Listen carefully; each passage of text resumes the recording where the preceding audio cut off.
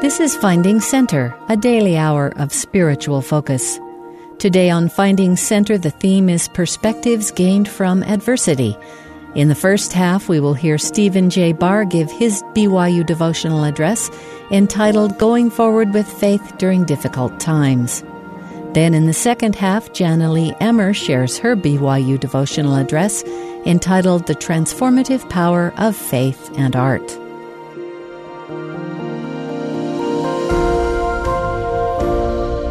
As I thought about the challenges that we face today, my mind went back to the struggles of my great-great-grandmother and my parents, as well as to two of my favorite scriptures. My great-great-grandmother, Eliza Cusworth, was born in England in 1824, and she married Joseph Burton in 1846.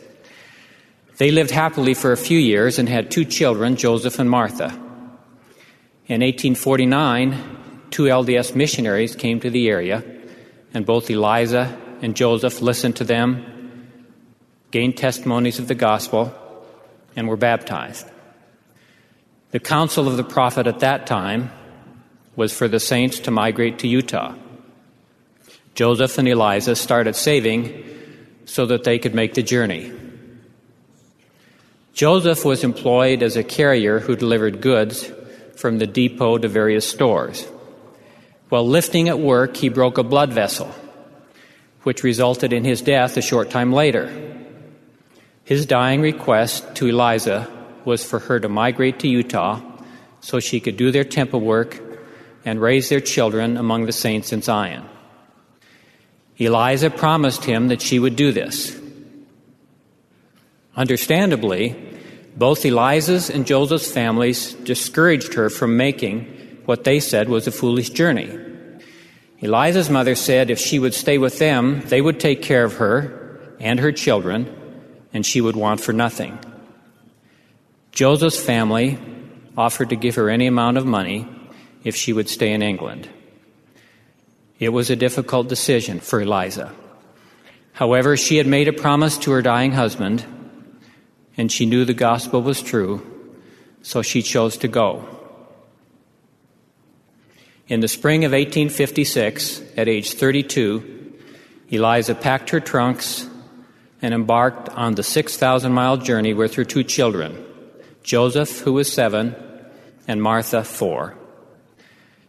First, they went by train to Liverpool, England, and she boarded the ship Horizon on May 25, 1856. During the voyage, Eliza suffered severe seasickness. It got so bad that for about 10 days, she was unable even to care for her children. The Horizon landed in Boston on the 30th of June, 1856. And then Eliza traveled by boat and train to Iowa City, Iowa, where the railway ended. She had planned to join a wagon train in Iowa City. However, upon arrival, she discovered that she was too late. The last of the wagon trains for that year had already gone, so she had no choice but to wait for the handcarts to be made. When they were ready, the travelers were told that they would have to leave most of their belongings behind, as they could bring only necessities on the handcarts. Eliza's trunks contained many of her valuable possessions: silverware, linen, bed sheets, and clothing. Most of it had to be left behind. Eliza joined the Martin Handcart Company, which I'm sure many of you have heard of. They left Iowa City on July 30th, 1856 for the 1,300-mile trek to Salt Lake City. She pulled the handcart. Little 7-year-old Joseph walked, and he helped her pull the handcart part of the time, while 4-year-old Martha rode in the handcart. During the first part of the journey, everyone got along quite well. At night, many would gather around the campfires after supper and sing songs such as Come, Come Ye Saints. However, travel was slower than expected because they had to stop frequently to repair the hurriedly made handcarts. The days wore on, and they tried to encourage one another.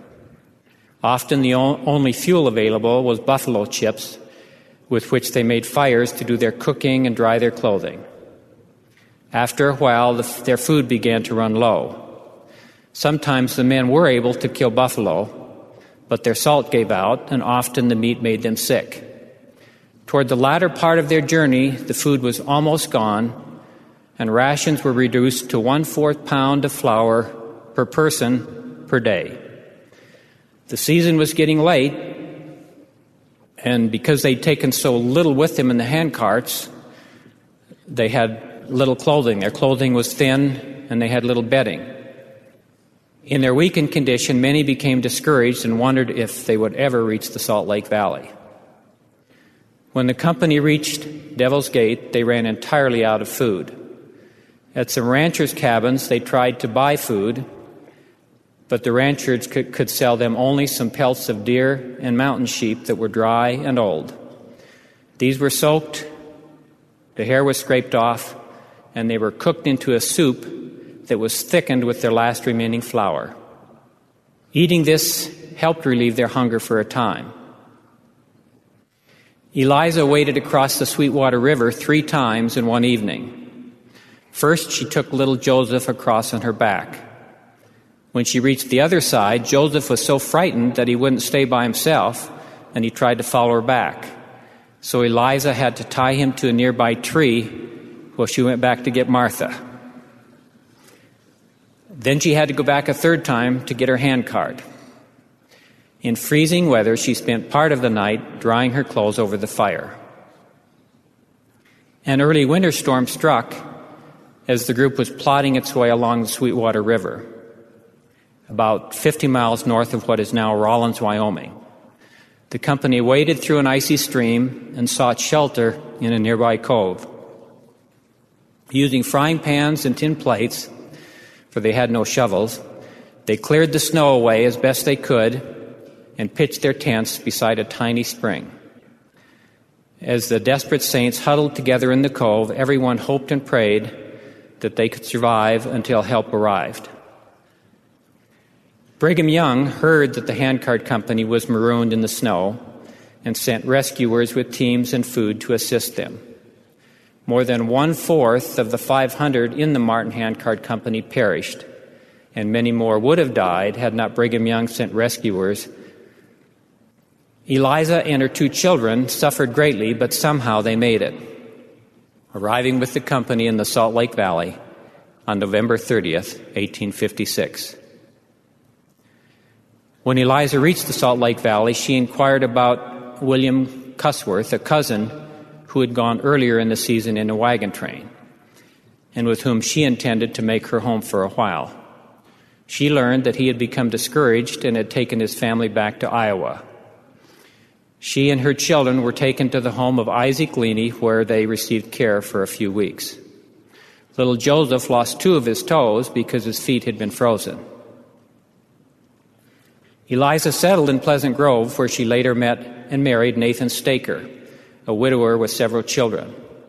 Eliza and Nathan moved to Mount Pleasant, where they helped pioneer Sanpete County. In addition to Joseph and Martha, Eliza had 4 children with Nathan Staker, 3 daughters and 1 son. She raised her children and was a faithful Latter-day Saint all of her life, dying at the age of 90. By any objective standard, it was foolish for her, a single mother with 2 young children, to attempt the 6,000-mile journey by boat, train, and handcart. Why did she do it?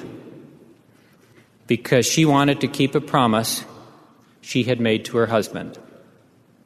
Although it may have been foolish, as I look back on her decision 153 years later, I believe she did the right thing. She was able to make it safely, have their temple work done, and raise their children in Zion. Because she was true to the promises she made to her husband and to God, I and her other descendants have been blessed beyond measure. I am confident that she and her husband Joseph are now together. I bless her name, and I am proud to call her my great-great-grandmother. One day when I meet her, I will embrace her and thank her for the courage and humility to keep a promise to her husband and to follow the counsel of a prophet. I also think of my mother and father and how they faced the troubles of their day. They both entered BYU in the 1930s during the Great Depression. They met at BYU, married in 1936, and had their first child early in 1938 while they were still in school. They struggled to pay tuition and earn enough for food and rent. My father majored in agronomy, and as he approached graduation in 1938, the unemployment rate was 15%, about twice what it is today. He wondered if he would be able to find a job and be able to support his wife and child. One of his professors encouraged him to take the civil service exam, and he did well enough that he was offered a job with the Soil Conservation Service within the Department of Agriculture. He was assigned to do soil surveys in New England, North Dakota, a small town in the southwestern part of the state. It was not where they would have chosen to go, but it was a job, and they went. When they arrived, they discovered that there were no other members of the church in the town. Dad and Mother held Sunday school in our home, and occasionally the full-time missionaries who served in Dickinson, 30 miles north, would visit us.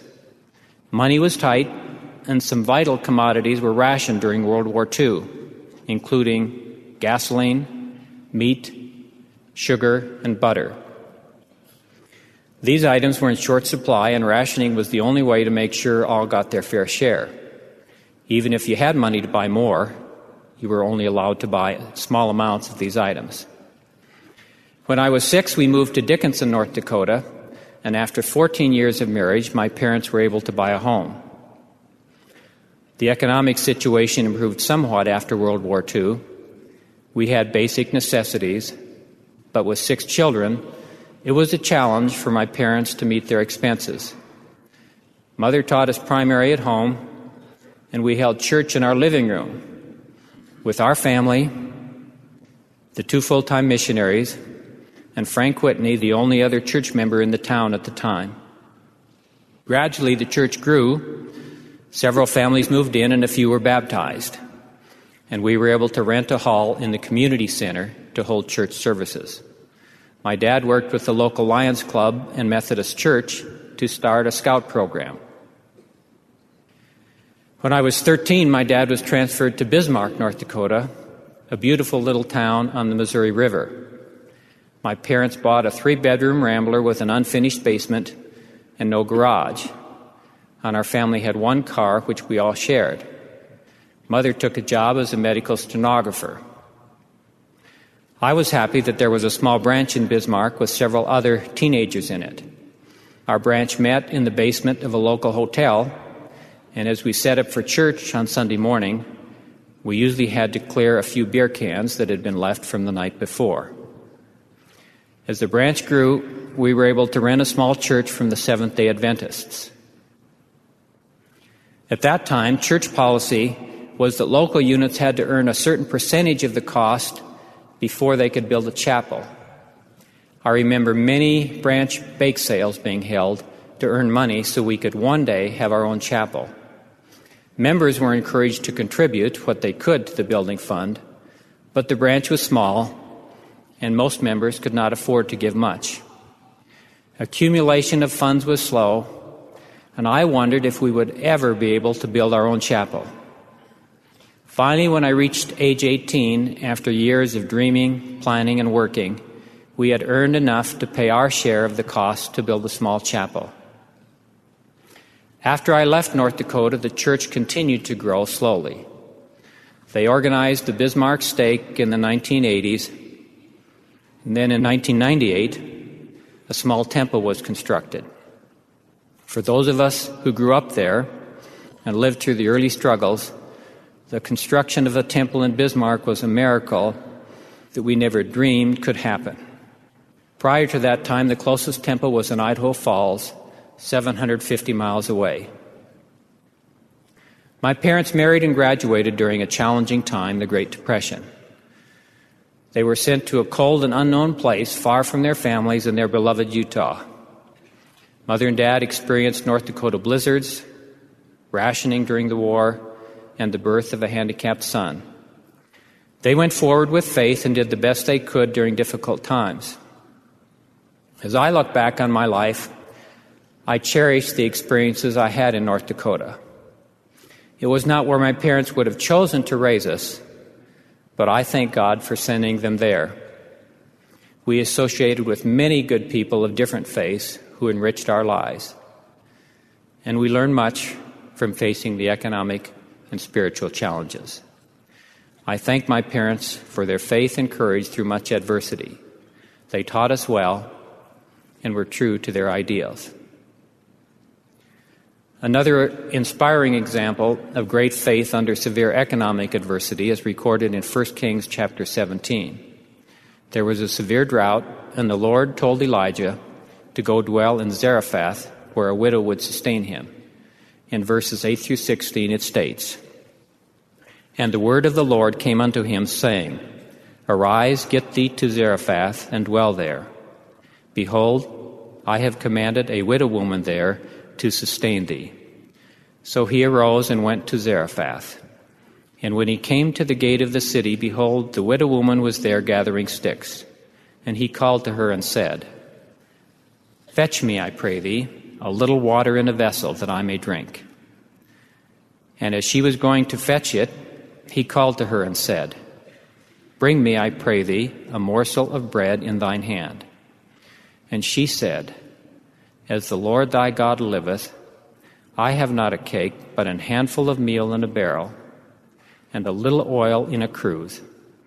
And behold, I am gathering 2 sticks, that I may go in and dress it for me and my son, that we may eat it and die. And Elijah said unto her, Fear not, go and do as thou hast said, but make me thereof a little cake first, and bring it unto me, and after make for thee and for thy son. For thus saith the Lord God of Israel, The barrel of meal shall not waste, neither shall the cruse of oil fail, until the day that the Lord sendeth rain upon the earth. And she went and did according to the saying of Elijah. And she and he and her house did eat many days.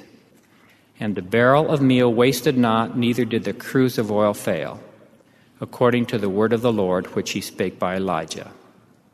Finally, Nephi was a wonderful example of faith during a time of great adversity.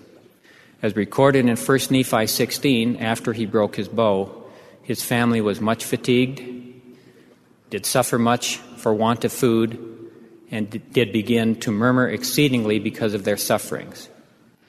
While everyone else complained, Nephi tried to find a solution to the problem.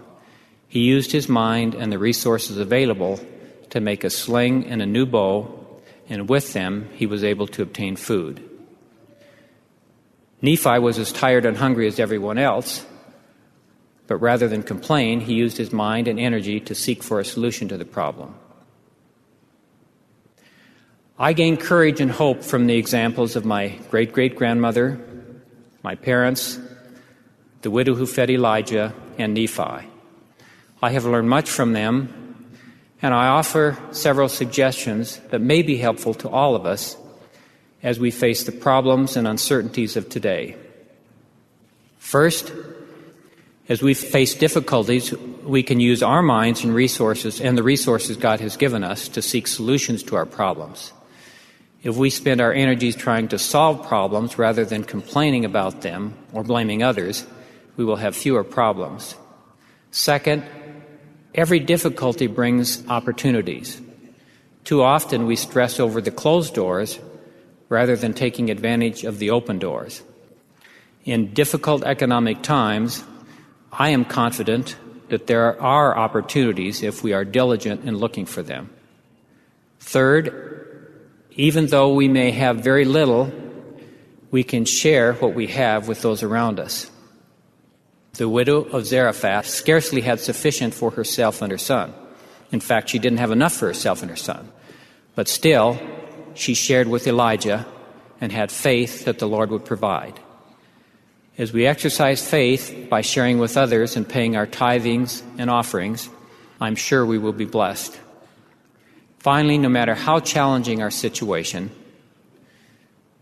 if we trust in God, obey His laws, and offer our best effort, He has promised to sustain us.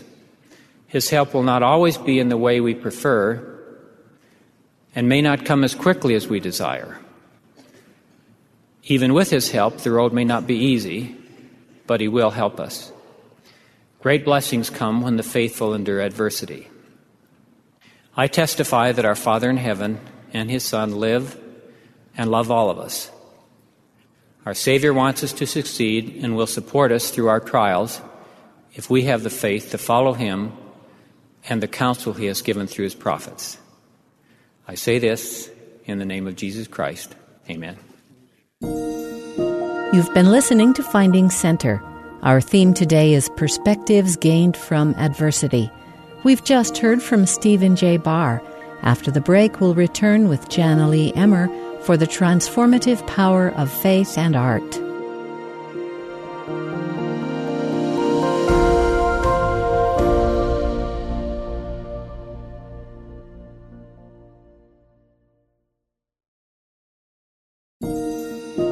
This is Finding Center, a daily hour of spiritual focus. Our theme today is Perspectives Gained from Adversity.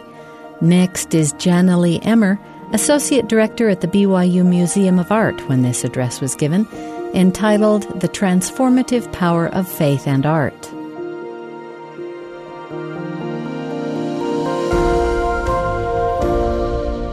In my career as an art historian and museum professional, I have had the great privilege of learning from art and artists of the past and present. Today, I would like to share some of the insights, both secular and spiritual, that I have learned through my field of study. I'd like to begin with a quote from French artist Rosa Bonheur, perhaps the most successful female painter of the 19th century.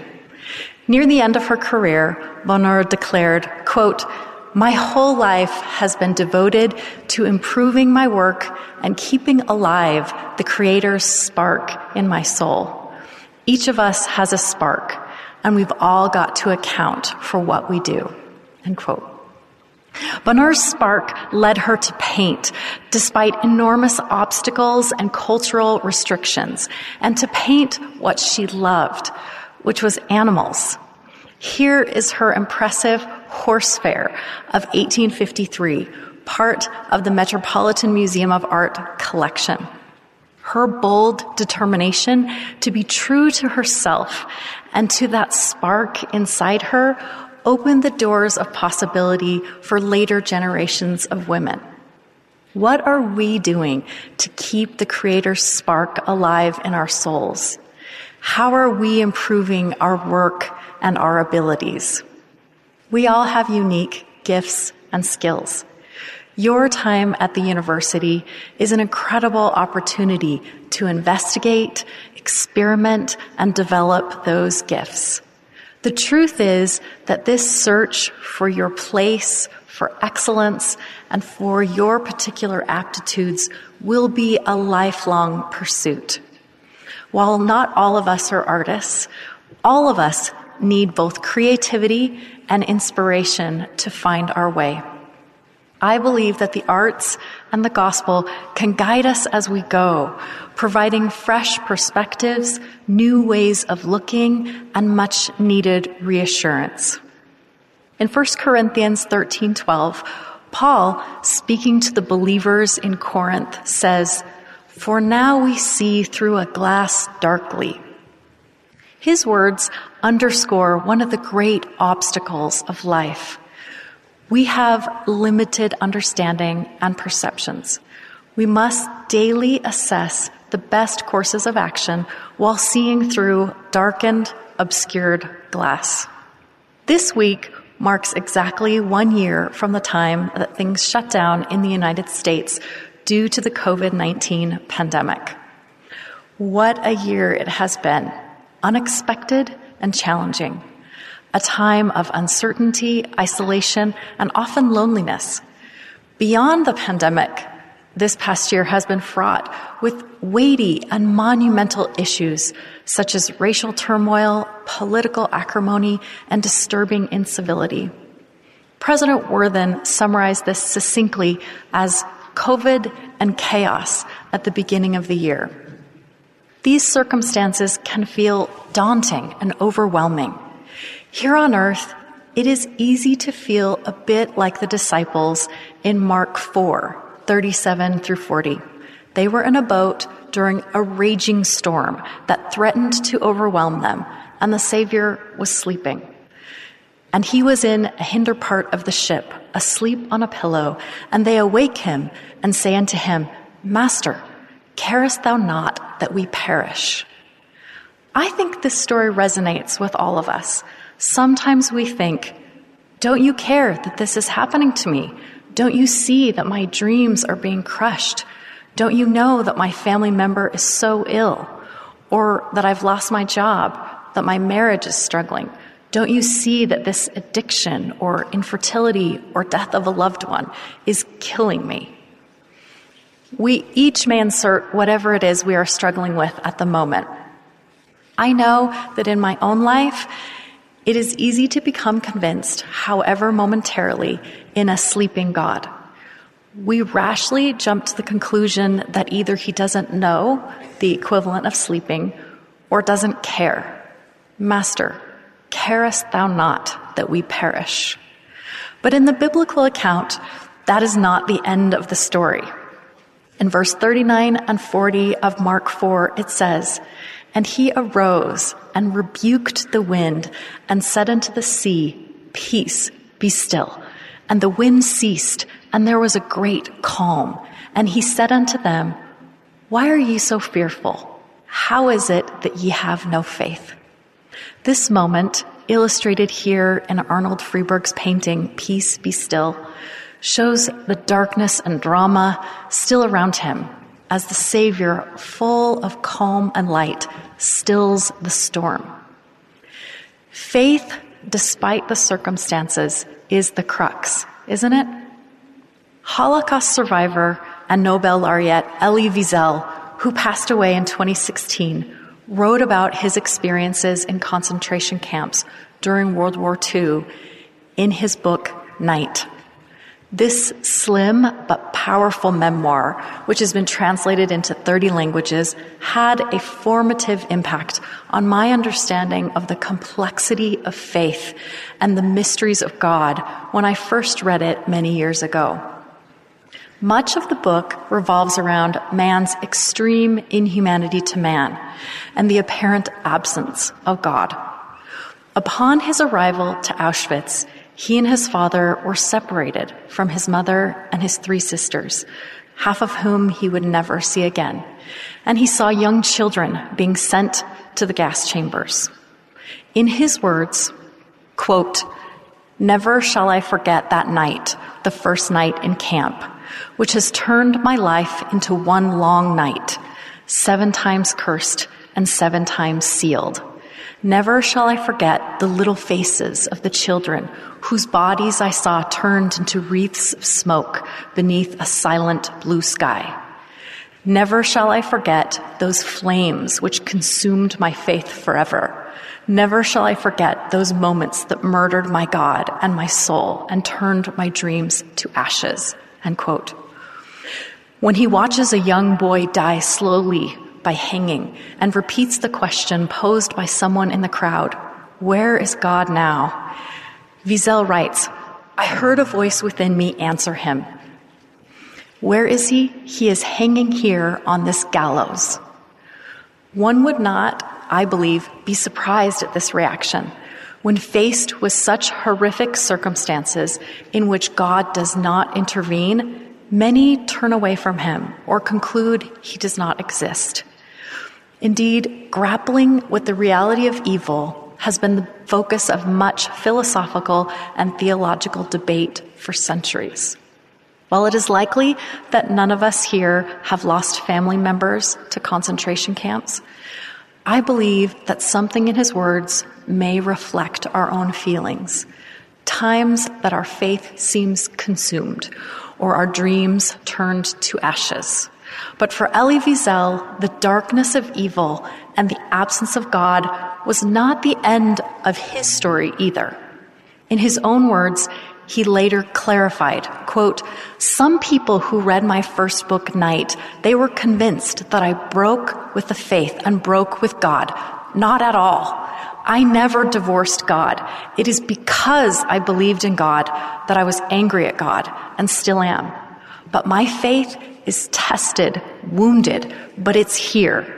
So whatever I say, it's always from inside faith, even when I speak the way occasionally I do about the problems I had, questions I had." End quote. Faith that is tested, wounded, but here is a powerful, transformative kind of faith. That kind of faith recognizes that because we look through a glass darkly, we will still have questions. It is a faith that coexists with questions and paradoxes. It is a faith that has battle scars, but also enduring resonance.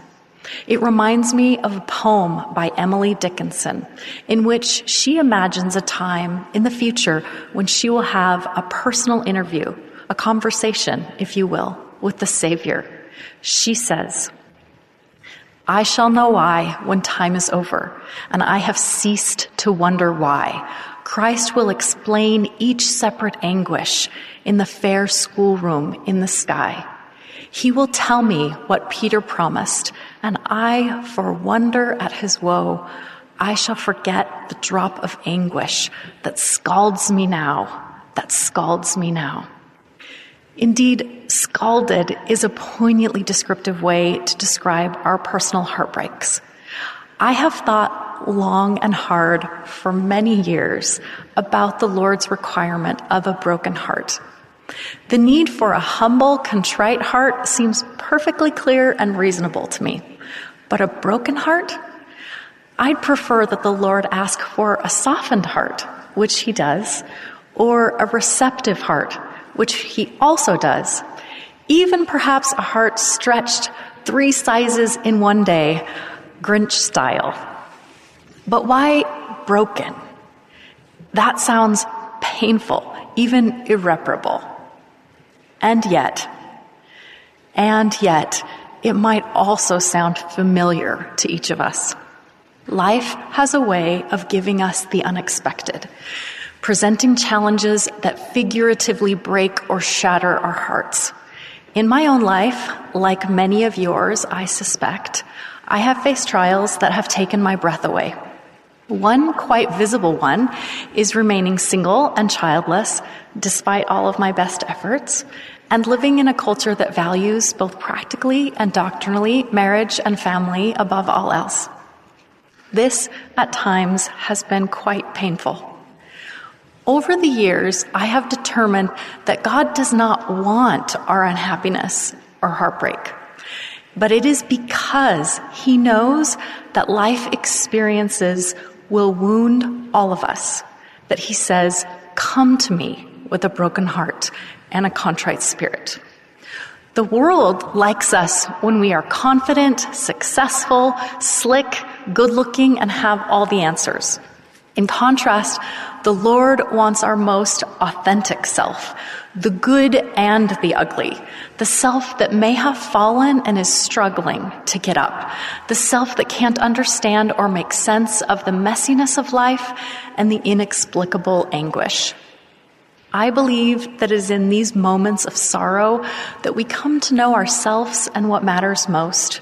From my personal experiences, I have felt much greater compassion for those who struggle and experience hardship. During those moments that wound our soul and our faith, let me invite all of us to remember him who was wounded for our transgressions and bruised for our iniquities. Isaiah describes the Savior as one who was a man of sorrows, acquainted with grief. He can walk with us in our grief and with our broken hearts.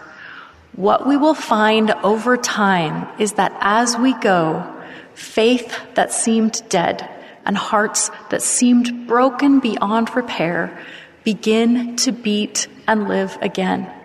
It is, in my mind, a resurrection of sorts, a resurrection with a lowercase r, that aids our understanding of the concept that that which is dead can be given new life.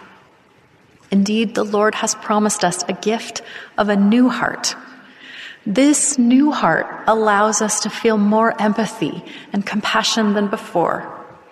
A great part of our Christian commission is to bear one another's burdens, mourn with those that mourn, yea, and comfort those that stand in need of comfort. At times, this can feel natural and even easy, but the making of a new heart is no simple transition. Christ was not just asking us to become slightly better, although we must do that. He asks what seems almost unthinkable: to love your enemies, bless them that curse you, do good to them that hate you, and pray for them which despitefully use you and persecute you. How do we get to this point? I freely admit to you that I am not an expert on this subject. I am a fellow traveler on this transformative path, but I believe that Harper Lee's simple formula in To Kill a Mockingbird applies.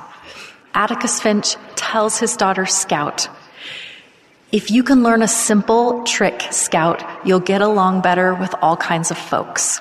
You never really understand a person until you consider things from his point of view, until you climb inside his skin and walk around in it." In my life, art has often been a way to see the world from a new perspective, a version of climbing inside someone else's skin. It can teach, heal, and inspire. Likewise, it can also shock, push, and transform our thinking. Some artists teach us about experiences we can't possibly have on our own. As a white woman from Utah, I am personally untouched by genocide, war, extreme poverty, and racism. Art has been a powerful tool in my personal understanding of some of these experiences.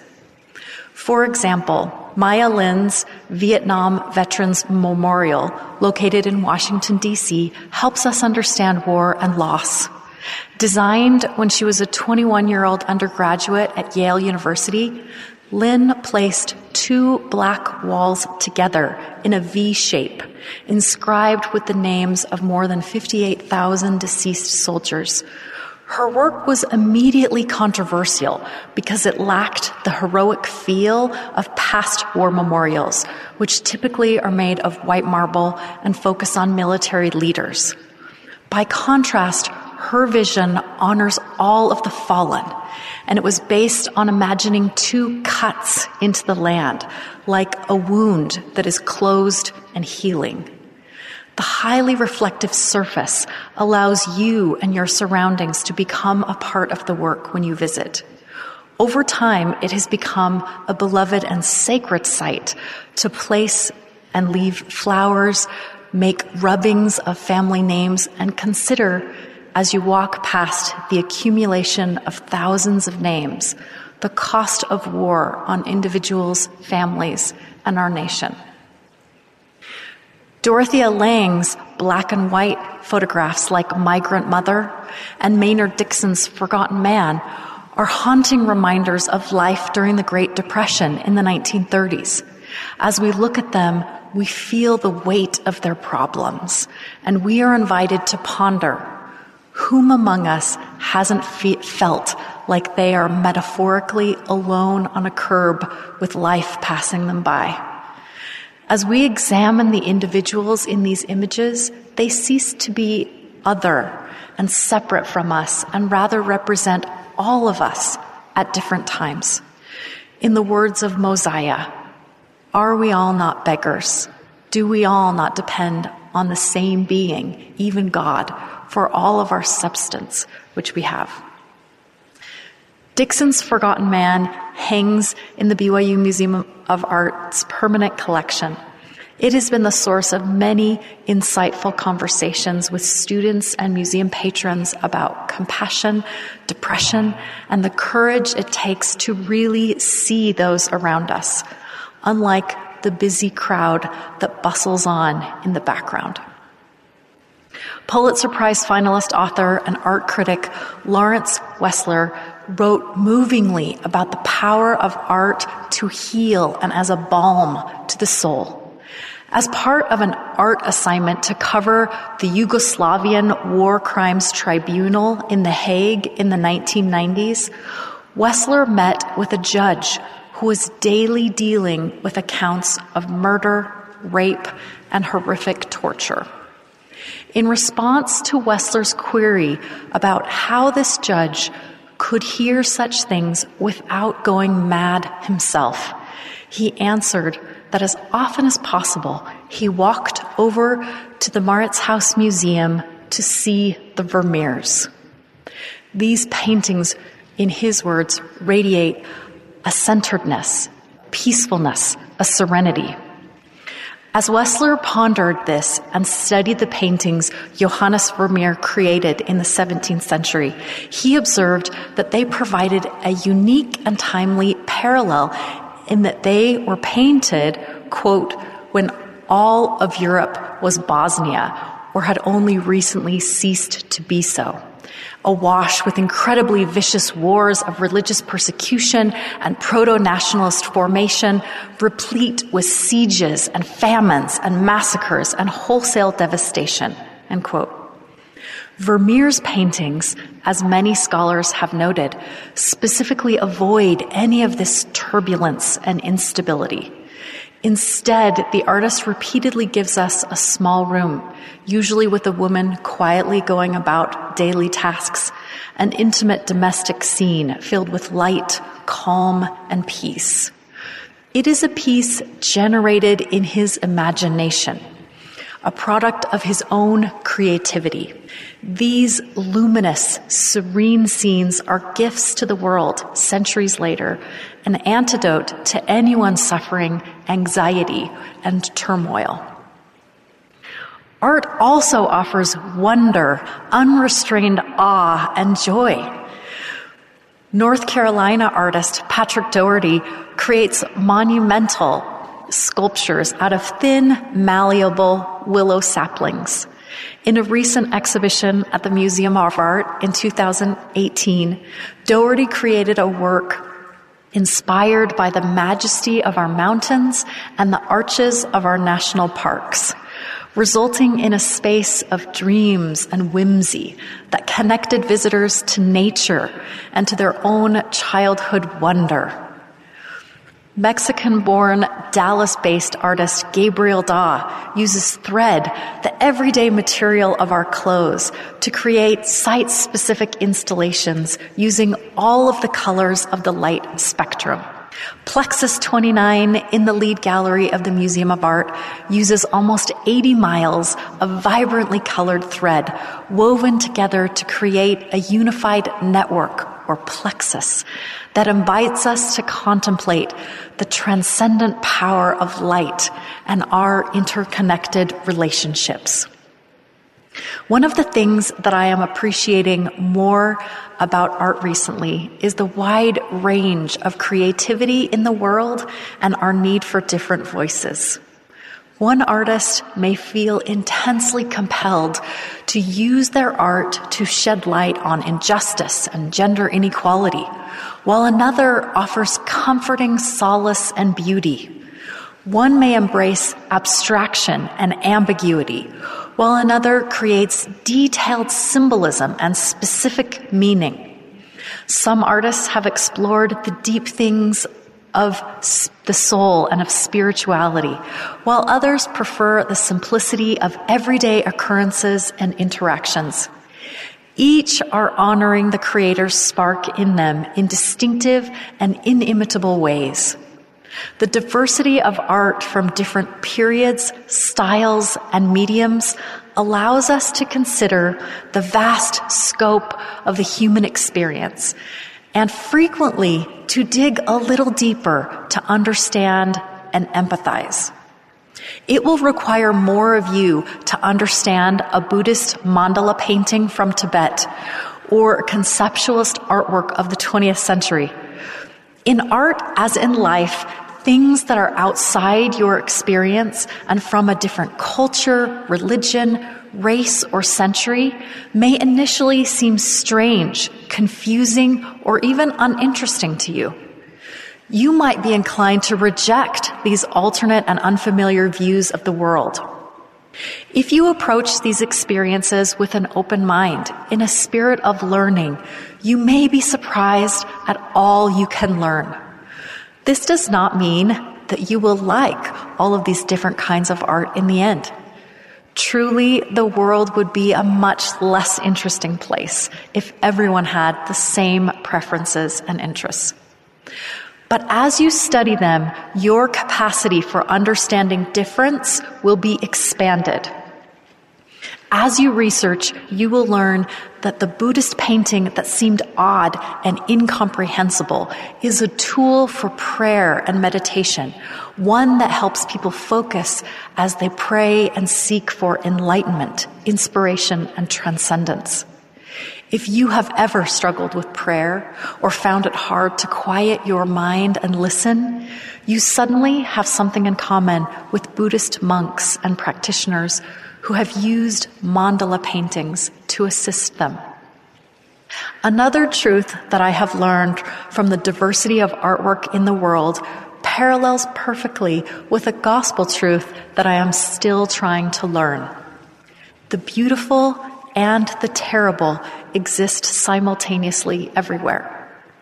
Both the artist who boldly calls for social change by showing us the ugliness of the world, and the one who captures the splendor and majesty around us are depicting important realities. Both are needed. We believe in an attentive God of miracles and a world of exquisite beauty, compassion, and goodness. We also believe in a God of agency and see a world of violence, terrorism, and unbelievable cruelty. It is a comforting truth that God may manifest himself powerfully in the small details of your life, the lost keys, and the friend at just the right moment, while being seemingly absent in the larger issues. As he allows agency and life's circumstances to unfold, he does not resolve all conflict and difficulty. In these situations, he often stands beside us, I believe, and weeps with us as sorrow and hardships transpire in his imperfect, beloved world. The key is to not become myopic and see only what is just in front of you, just the beautiful or only the terrible, and draw narrow and often incorrect conclusions. It is a mark of spiritual maturity to be able to hold both of those truths in your heart at the same time. And it is tested faith that is able to weather these paradoxes, leaning upon the Lord's pronouncement that his ways are not our ways, his thoughts are not our thoughts. As each of us strive to find and develop the Creator's spark within us, we must seek for divine assistance and personal revelation to guide our choices and direction.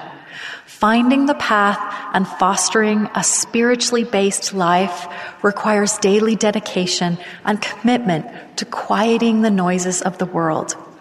It can sometimes feel like a dive into the unknown and a leap of faith. Artist Frans Johansson, a member of the church who taught at BYU and passed away in 2018, gives us some visual insight into this idea with his The Rod and the Veil sculptural relief from 1975 in the Church History Museum.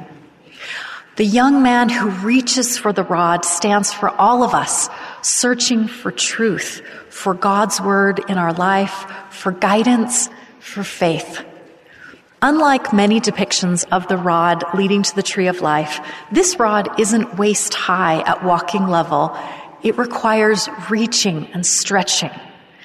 He cannot see because of this earthly veil, this glass darkly, that behind him he has divine assistance. The Savior, arms stretched to remind us of his ultimate sacrifice, reaches out once again, ready to offer his assistance if needed. I love Johansson's version of this.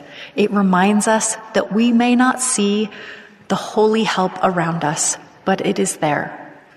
I believe that the Savior stands behind to assist us as we stretch to reach our potential and weeps with us when we struggle. These are just a few of the examples of how art and the gospel has transformed my thinking, cultivated my empathy for others, and comforted my soul.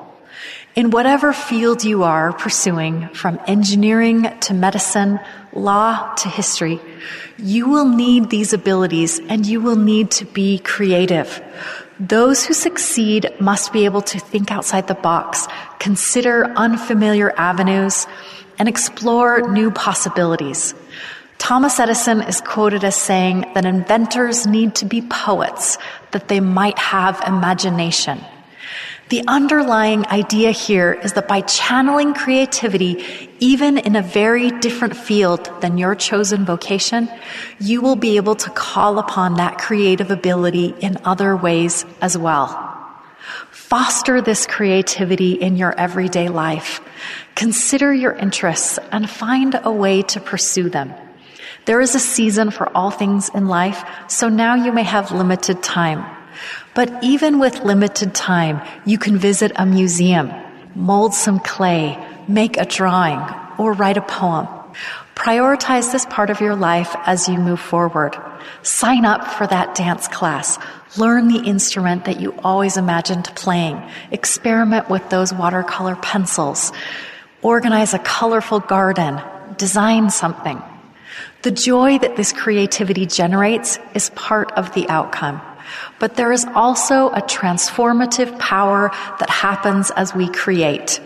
We learn in small but incremental ways about the creative process and become more like our Creator. It is my prayer that we might be true to the Creator's spark that is in each of us and use that spark to make our corner of the world a better place. We are all profoundly needed in this journey. Your gift might be just what your family, your ward, your neighborhood, and the world is lacking. I hope that each of you feels deeply loved and essential in the family of God.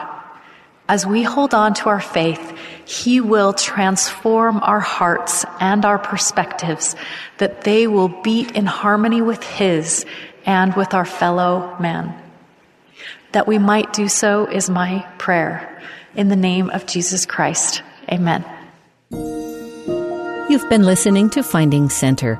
Join us every weekday for an hour of inspiration and spiritual focus. Today's theme was Perspectives Gained from Adversity, with thoughts from Stephen J. Barr and Janalee Emmer. Find links to the full text, audio, and video of these addresses at byuradio.org/Finding Center.